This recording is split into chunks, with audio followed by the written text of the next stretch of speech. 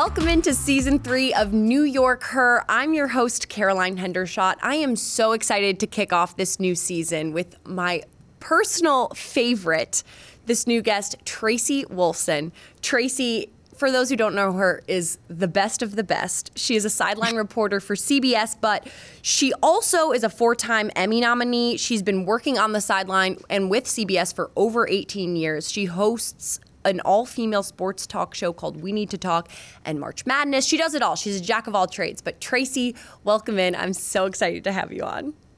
Thanks for having me. I'm so excited for you, and I'm so excited to be here. Thank you. Okay, so for those who don't know, Tracy and I actually met 5 years ago because we both share the best part is we're both Michigan alums.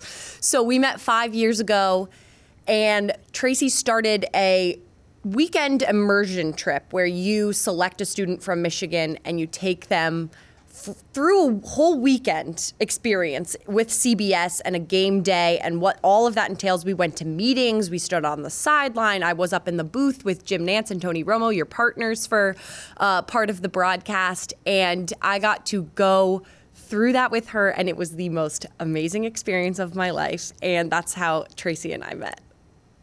And I knew right away that you were going to be a star. And I said it to you when you left that weekend. I'm like, keep at it, keep going. You're going to be a star in this business, and let me know what I could do to help you along the way. And you didn't really need my help. You did it all on your own, and I am so proud of you. And I use you as an example to everyone who's done that shadow ship since. Thank you. That's so sweet of you. It's a full circle moment for us both. So we're both like very giddy right now, if you can hear it in our voices.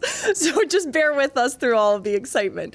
But I want to dive into your career and just the insane path that you took and just have maintained. You've been at the top of your craft for a long time now, and sustained success, I think, is probably the hardest thing to achieve in this industry, and you've done it with such grace. So I want to kind of go backwards and see how that all came to fruition. So you grew up in New York, and you called yourself, you didn't know where your sports fandom came from, but do you think growing up in the New York, New Jersey area kind of helped evoke that out of you?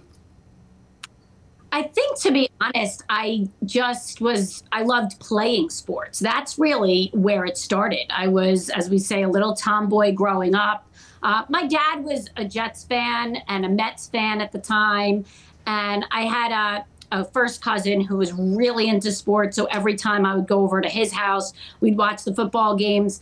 But I kind of just took it on myself. And I think I would find myself in my room. I don't know why my parents allowed me to have a TV set, but my parents didn't have the best marriage, and they're divorced right now. And so I found myself kind of hiding a little bit in my room. And what I would do was watch sports. That was kind of my outlet.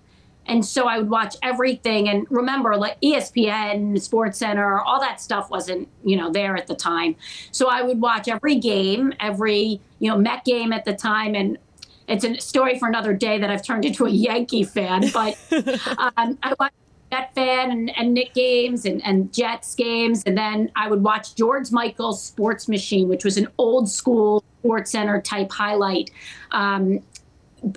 show that was on at like 11 o'clock at night. My parents never. I would keep my TV on and I'd watch from 11 to 11:30 and get all my sports information. And that was it. And then between my love for sports, outside playing tennis and basketball and softball, I just became obsessed with it. And one day I would watch the NBA Inside Stuff, which they really continued that show until just about a year ago.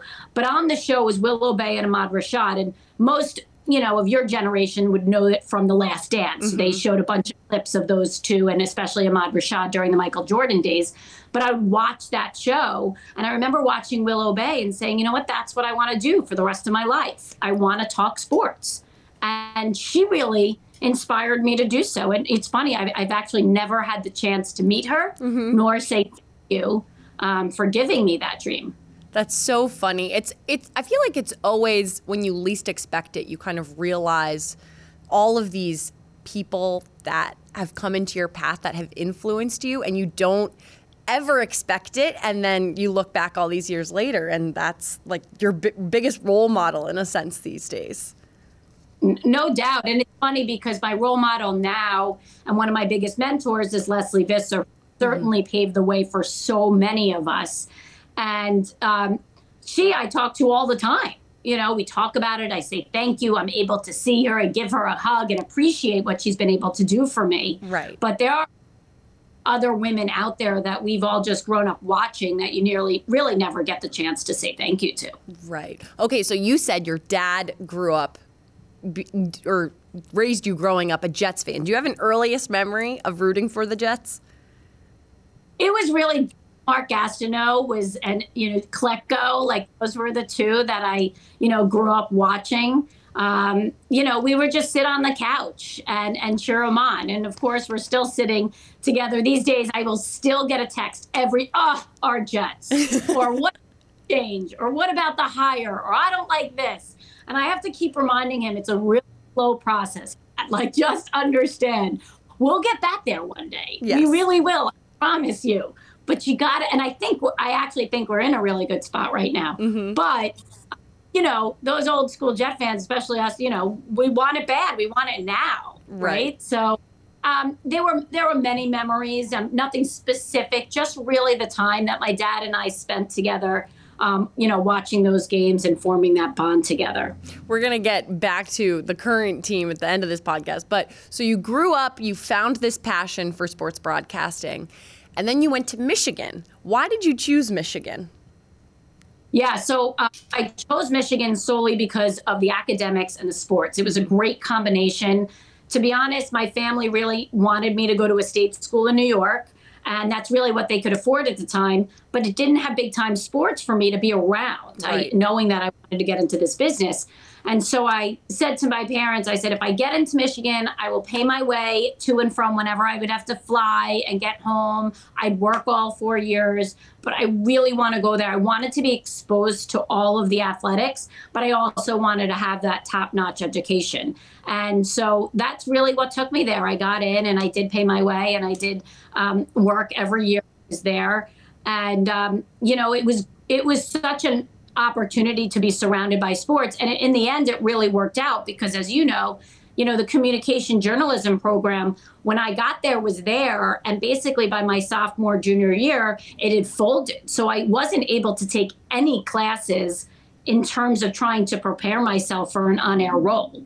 And so having the big time sports and ABC and CBS coming to games there gave me a chance to really get involved and get my feet wet, and then also get some internships through the communications department there. Did you find it hard trying to kind of pave your own path? Because Michigan doesn't have a journalism program, so it's not your typical explicit step-by-step directions in how to get this next on-air job. So did you find that a little bit difficult? Because you not only had to do it at Michigan, but then again when you graduated, because there was no next step after CBS.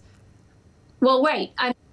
It was figuring out a way to get in front of the camera to achieve my dream, but at the same time, get experience and work. And I always felt like even if I never got in front of the camera, I knew I wanted to be in sports. So I did feel like I was, taking the next step.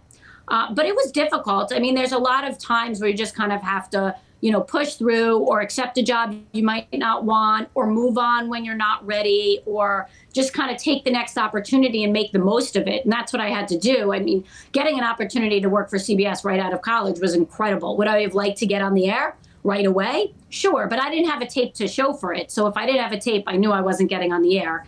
And then I went to CBS. I was a researcher there. I worked there for about a year. And, as a researcher, you kind of start moving up the ladder. You go to a BA, and then you go to an AD, and you work in graphics, and then you go to be a producer or director. I didn't really want to be on that path, but I was stuck there. Mm-hmm. And I did an interview with my boss at the time was saying, okay, you could take the next step and you could be a BA. So I sat down and interviewed with him, and he said to me, I know you know sports and I know you love sports, but not like the guys do. And when he said that to me, my jaw dropped. And I'm like, did you really say that? My first experience of being a woman in this business. But it was the best thing that ever happened to me. Just like you said, kind of like things, you're kind of forced in different directions because of situations that happen. Right. So I left because I was get the promotion. And at the time I left, and right away I got an offer from a friend of mine who was leaving the company to work as an agent for a year. And I was like, okay, this is not what I want to do, but it's in the sports field. It's representing broadcasters. It's a 9 to 5, 5 days a week job in New York City where I was living. I'll take it. Yeah. It was great experience. I saw a different side of the business. And then I was there and I got someone my age, a job going from, I think it was Buffalo to Philadelphia. And they were already in the #1 market. And I'm like, wait a second, I haven't even got in front of the camera yet. Yeah. So that kind of forced me out. I was like, where do I go from here? And I got a job producing for a local TV station in News 12 Long Island. And I got that job because of my cover letter. They didn't have a job for me. They hired me because they liked my cover letter. They're like, we'll find a spot for you. I produced, so I learned how to edit. I learned, visually how to put things together, how to make a feature, all that stuff I had missed out in college, I learned to do there. Right. And then I went out with a reporter, and every time he did a story, I did a story. And I put together a fake tape. Nothing ever aired, but I just put it all together, so I had something. And I knew how to do it because I'd been watching so many people for so long. I just knew I needed that shot. Right. And that first led me to my first job. Okay, I want to go back to the thing your boss said to you of sports, but not like the guys. Has that kind of stuck with you forever? Because it feels like that was imprinted into your mind. Oh, yeah. I mean, I use it everywhere I go to talk about, my path or, obstacles you have to overcome. Certainly because people always ask me in this business, what kind of obstacles as a woman have you had to overcome? And I've been very fortunate, but this one specifically stuck out to me. And it was kind of like, you need to prove yourself extra more because you're a female in this business. With that being said, it was a kick in the butt for me, though, because had that not have happened and I had gotten the job, I might be a producer right now or a director. I might have stayed on that path of that ladder because it was easy and I was already in it. So in the end, it was the best thing that ever happened to me. Right. Yeah. It was maybe disheartening in the moment, but again, everything happens for a reason. So when you made that tape and you knew you just needed a shot, was that a hard waiting game to play? Because I feel like from my personal experience, that's your mind becomes your own worst enemy. You can do it, but you just need a shot, but it feels like the shot may never come. And so you start kind of almost doubting yourself. Did you ever go through something like that? I did. I threw everything against the wall and waited till something stuck and got an opportunity. I was interviewing for CBS down in Miami. Never fell, it fell through. I was interviewing out in San Diego. I was with my husband at the time he was my boyfriend at the time. Yeah. And he didn't want to pick up and I didn't really want to pick up. But that, by the way, is a side story. But having the support of that person that you're with, because that could also derail where you want to go. Right. Extremely important. But, I kept at it and I found a really small station, a mom and pop shop that wasn't going to cover college or professional sports, but I got to really get my feet wet and just hone my craft. And I did high school and I did semi-professional leagues and I did some colleges, Rider and College of New Jersey and Princeton, like smaller ones. And that's where I got my feet wet, though. I did basically 5 minutes of sports a day by myself. I edited everything. I put it together. The only thing I didn't need to do was actually build the graphics and shoot stuff. But I added the graphics in. I did everything. And I had my own sportscast. So what better experience than that? Really? And it really the perfect way to really, get my feet wet and then start building my reel to take it to the next level. Was it everything you had imagined going into that, or was it maybe overwhelming, or were you wishing there were more time for sports during your broadcast? Like, what was your initial reaction to that? So first things, I had no idea what to expect. Yeah. This was a time where there weren't as many women on the air. So I had no one to ask. No one to say, is this normal? No one to say, what should I ask for? No one to say, what should it look like? Is this the same path you went on? Nothing. never had anyone to talk to. So I had no clue whether this was normal or not normal, or was it overwhelming or not overwhelming. I was just going in it blind, just doing it, right? So, and 5 minutes of sports a day might not sound like a lot to you, but in a local broadcast nowadays, it's a minute and a half. It's like nothing. Right. Now, Right. So to 5 minutes, a local broadcaster who does sports locally on TV would be like, oh my God, we're given 5. So it was my own show, basically. It was sent over to me, and I created the whole thing. So it allowed me to really dive into different tasks that normally as a reporter, I don't know if at a bigger station, if I would have been able to do. The other interesting side of it is I was in Trenton, New Jersey, which is the capital of New Jersey, and it was only myself, a news reporter, and an anchor. That was it. First off, nothing ever was live. We taped Monday through Friday. We built broadcast for the weekend. So we never were live. Everything was taped, which is bizarre.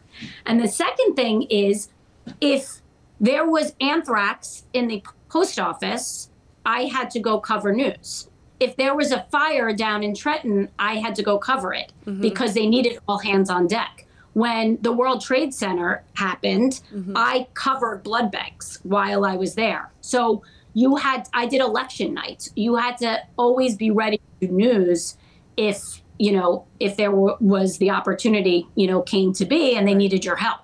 So that was kind of another side of it, but it allowed me to kind of, see different sides of the business and also realize I definitely did not want to do news. I can tell you. Right. But do you think almost with doing news and all of those moving parts constantly and having to be prepared, it almost prepared you for your career now with sideline reporting? Yeah, I do think so. I think you had to, think on your feet a lot. But the fact that it was all taped and you could do as many, hits you wanted, did not. So that was a big adjustment because my first job after Trenton was actually MSG Network, where I was a host, and then ESPN, where I was a sideline reporter for arena football and college football. I'd never been live. Right. So my first live game was for ESPN doing Kentucky-Louisville, like a big rivalry with a Heisman hopeful, this quarterback, Dave Ragone. Yep. It was a really big game. And I'd never been live in my life in terms of being on the sidelines live. Yeah.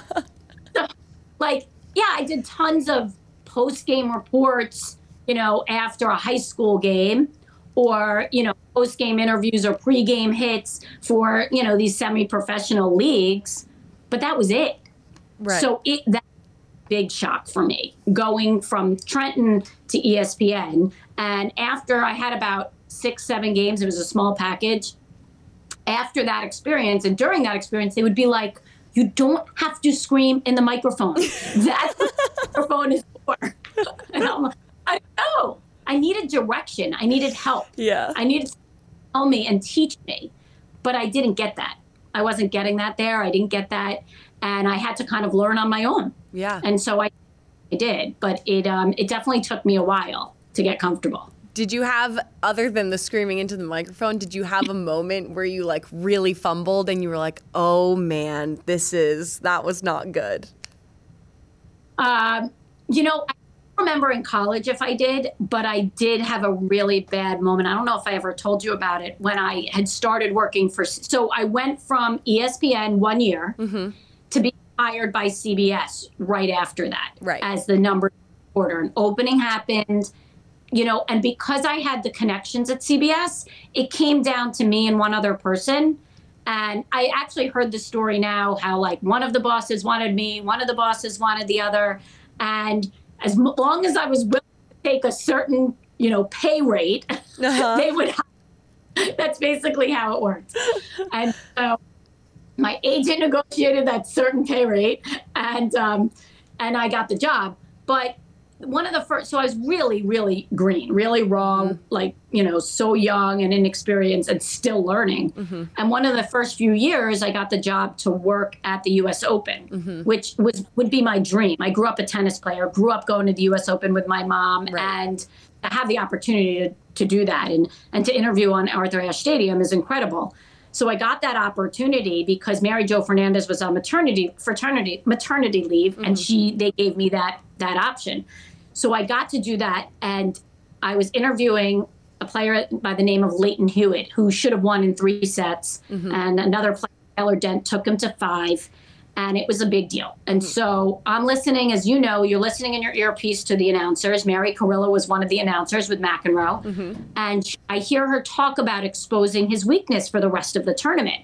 Like how this, going into 5 sets against, in a match you should have won easily would expose his weakness. Well, here I am getting ready for the post-game interview, sitting in a corner. And you know this. It's like you're trying to come up with the best possible question. Right. And you don't do like that just toss up, like, how did you feel? You want to kind of, elicit a really good response. So here I am coming up with a question. I walk out into Arthur Ashe Stadium. My microphone is to the whole crowd as well as to TV. Right. And so I ask him, my first question is, are you concerned that this may have exposed your weaknesses later on in the tournament?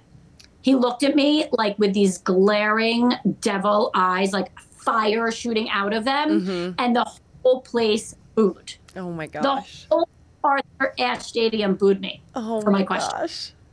Okay, so here I am, like really young, really new at this, and I'm just like, oh my God. And of course I realized right away, what is the question they wanted me to ask is, congratulations, you came back from 2 sets to love, down 2 sets to love to win it in 5. How did you do it? Right. I mean, that's they wanted me to ask. So of course I asked that. And then I move on, and the USTA looked at me. Walking off, they were like, what were you thinking? It was like a moment. So I get in and I go into the green room and I talk to my producer, and he's like, look, it wasn't a bad question, just bad timing. Right. And remember, you're not Barbara Walters. Now, Barbara Walters, if you don't know because of your generation, like one of the best interviewers of all time. But you get the best responses because she's asked these like incredible, intricate questions. Well, basically like, nah, don't do that. There's time and place for that. And I have to be honest, Caroline, like I didn't know if I'd come back from that. It was really, I was so upset. I was so uncomfortable. I didn't know what to do. And the way I got over it was Mary Carrillo and a bunch of women have a group, and they call it Girls Night Productions, and they meet a lot of times like after events and whatever. And they had invited me, and I had said to one of my the director, who is a female who is part of that group, says to me, come. And I'm like, no, I can't go. This is miserable. I want to go home. She's like, just come. You'll feel so much better. I went. Mary Carrillo says to me, don't ever listen to anything I say again, Tracy. Everyone picked me up. And you know what? I moved on. And it's my story, but I moved on. I could have folded and I could have left and said, I'm done, but I had gotten too far. And it's the moment that I have that I remember and now I pride myself on the questions that I ask. Yes. And, I think everyone, whether this has yet to happen in everyone's career or it has happened, everyone has a moment where they're like, oof, I could have done this better, or I should have done X, Y, and Z. But it's all about how you take it in stride and you move on from it. And now you're obviously perfectly fine because you are the lead sideline reporter on a great team with Jim Nantz and Tony Romo, and you guys make magic happen every time you guys are on screen. So it all works out in the end. But it does. But Caroline, I'll say one thing. Yeah. It doesn't mean you're not going to mess up again. It doesn't mean you're not going to have mistakes or failures or mess up someone's name or say the wrong thing. It's going to happen. Right. You're live. Like you're live trying to come up with things in like 10 to 15, 20 seconds. And that's all you're given. And sometimes it's just not all clear. Yeah. And sometimes just like you would say something and use the wrong term sometimes, it just happens. The key is just getting over it and letting it go. And first of all, and this is a whole other topic, is, don't, go on social media, don't follow yourself, don't search yourself, don't read that stuff. It's all how you're going to handle it and how you move on. And I can tell you, when I make a mistake, it eats at me for days. Yep. But I know that when I get to the next game, it's in the past. Right. It's done. There's nothing I could do with it. I'm just going to move on. Right. And we are all human. Everybody makes mistakes. It happens. And it's all about just moving on. So that's always a good lesson to learn. And I think you learned it early on in your career. And like you said, maybe mistakes never stop happening, but it's always how you grow from them. So it's always good to learn that. But now you're on the team with Jim Nantz, Tony Romo. You guys crush it. What is your favorite part about working with those two? Because when I got to come and see them for a weekend, they are a duo like no other. They are just a riot in person, and just their chemistry really comes across the screen. Yeah, I think it's the energy that they bring. And when Phil and Jim were together, I had such a great relationship with Phil. It was a different relationship, though, because we would spend, hours at night watching film together, and I would learn from him, and we'd do that. Like Tony and Jim and my relationship with our producer and our directors, we really have a lot of fun together, and there's energy there. And I think that shows on the broadcast. And I still learn something every day from Tony, and I ask him to explain, and he comes up and he's so good at explaining what's out there and what those plays are and what it means. But it is that energy. It's the camaraderie. It's the teamwork. It's how, they both utilize me and embrace my role. And it's a team effort. And so I think that's where it comes from. But it also stems from our producer and our director, who are second to none. I mean, they are so good at being inclusive, so good at making sure that we have our Friday night dinners. We're all kind of laid back a little, but get to talk about the game, but also get to know each other. So we do have that camaraderie once we get onto the air. Do you have a favorite memory of working with the two of them on this team of NFL on Game Day? I think my memory is really just Tony in that first year specifically, where I'd be on the sideline, all of a sudden I'd hear him singing in like at the top of his lungs before a game. And it could be Lady Gaga, it could be Michael Jackson, like U2. I mean, you name it. It could be a slow song, a fast song, a rap. He's screaming. And he would always say that it was to get his voice like going. Get my voice going. I did it as a quarterback. I'm going to do it in the booth. And we're like, I don't know if that's such a good idea. But it was always entertaining because you didn't know what song he was going to sing next. It was certainly entertaining for me on the sidelines, hearing what he would play next. And that was just Tony. That's just who he is. Like he likes to have a lot of fun. And he certainly brings it, to the air. I can vouch for you because I remember when I was on the weekend immersion trip with you and I went into the booth to watch how it operates from up there with Jim and Tony. I walked in and he was singing at the top of his lungs and I was like, oh my gosh, should I not be in here? Is he like having a private moment? Yeah, exactly. Exactly. It's kind of away from that. So you witness something that no one else is really going to witness anymore. Because I think he realized it affected his voice. Yes. Because then you're straining it. Yeah. Right. It's okay. Like maybe he learned that lesson just as we all keep learning those lessons. But I want to end on the Jets, and because you grew up a Jets fan, and what you think of the new team that, well, not new, but the second year team under head coach Robert Saleh, and kind of what they've been building these last couple years, because I think Jet fans are really excited, but you also have the experience and getting to watch all of the teams up close and personal and the vision of being on a sideline reporter. So what are your thoughts on this new team?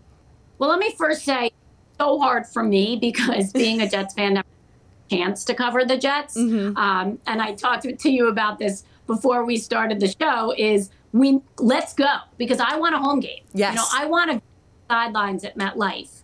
And, so I'm always rooting for my Jets. Of course, I can't do it out loud, especially when I'm covering the other AFC East teams. But I will say from watching, and the other hard part is you don't really get to know the team when you're covering every other team in the league, or, you really focus on those teams. So for so long, I covered so many New England teams with Tom Brady. And now we're really on the, with the Bills and Josh Allen, we got Kansas City. We really, as a number one crew, follow the hot teams as it goes. But I truly believe that we're going to see more and more of the Jets and more of the AFC East. Now, the allegiances between, AFC, NFC, Fox, CBS, I think they're going to basically start going away. And we're seeing that. So I'm getting a lot more NFC games. Fox is getting a lot more AFC games. But still, AFC rivalries and matchups are still going to, be on our air. And it's just whether we get them, or they're the 425s or the 1 o'clocks or whatever it happens. Right. But from afar and from talking to other players and coaches in the league, I think everyone really feels that the Jets are on the rise. And I think they are coming off a really good draft. And as I told you earlier, also with my father, I would say you got to temper your expectations here. You got to clear it all out and start again. And so I think that's where they're at. And I think Zach Wilson is a really, good quarterback that they can build around. Now, certainly we have to see, but I was talking with Aaron Rodgers last year, and he is a huge Zach Wilson fan. And so is Tony Romo. So the two of them, I really respect their opinion. Right. And certainly we haven't had that opportunity to be around him enough. But I think what they're starting to build around him is big. And when you have Robert Saleh, the success that he had, I think you start building that defense. Look, they're young. They're young, but this is an opportunity in the AFC East right now it's open. It's open for the, and we all know where Josh Allen and the Bills are right now, leading the way. And of course, with Tyreek going down to Miami, with Tua, but you don't have Tom Brady in New England anymore, right? And Mac Jones certainly, showed himself. But I think that this is an opportunity for the Jets to take a next step. I'm really excited to see what they do this year. I really hope I get a chance to be there. But I think the future is bright. If you get a chance to be here, I'll make you a deal. I'll save you a seat right next to me. I'll make it nice and warm. I'll get you some snacks so that we can chat the entire game. How about this? Okay. How about that maybe you're on Monday night or Thursday night when I'm not working, maybe I get to come and just be a fan. Okay, deal. I don't ever get a fan. Yes, you can bring all the boys because, of course, you're a mom of 3 boys, which I don't know how you do it. Your sports world really never ends. It's go through football season, then basketball season, and then you're still go while you're getting all of your boys ready and squared away for summer and all of their sports seasons coming to an end. It's just, you really do it all, Tracy. It's very impressive to watch, and I'm even more honored to know you and get to call you a mentor and a friend. Well, thank you. I feel very, very fortunate that I could be a mom and I can do what I want to do and be and live out my dream as a reporter. And, Caroline, I am so, so proud of you. And if I could do anything else to help you, I am here and I can't wait to see you. You're the best. We will see you on the sideline this fall. Can't wait, and have a great rest of your summer. Good luck this season. Thank you. That's all for episode 1 with Tracy Wolfson. As you can tell, Tracy is not only a star on the sideline with what she does with reporting, but also a fantastic human being, a great mentor and friend of mine. We are so lucky to have her on our first episode. And for all of our future episodes, make sure you can listen on iHeartRadio, Apple, or wherever else you listen to your podcasts. Make sure you like and subscribe for all future episodes of YorkHER. And we will see you next time.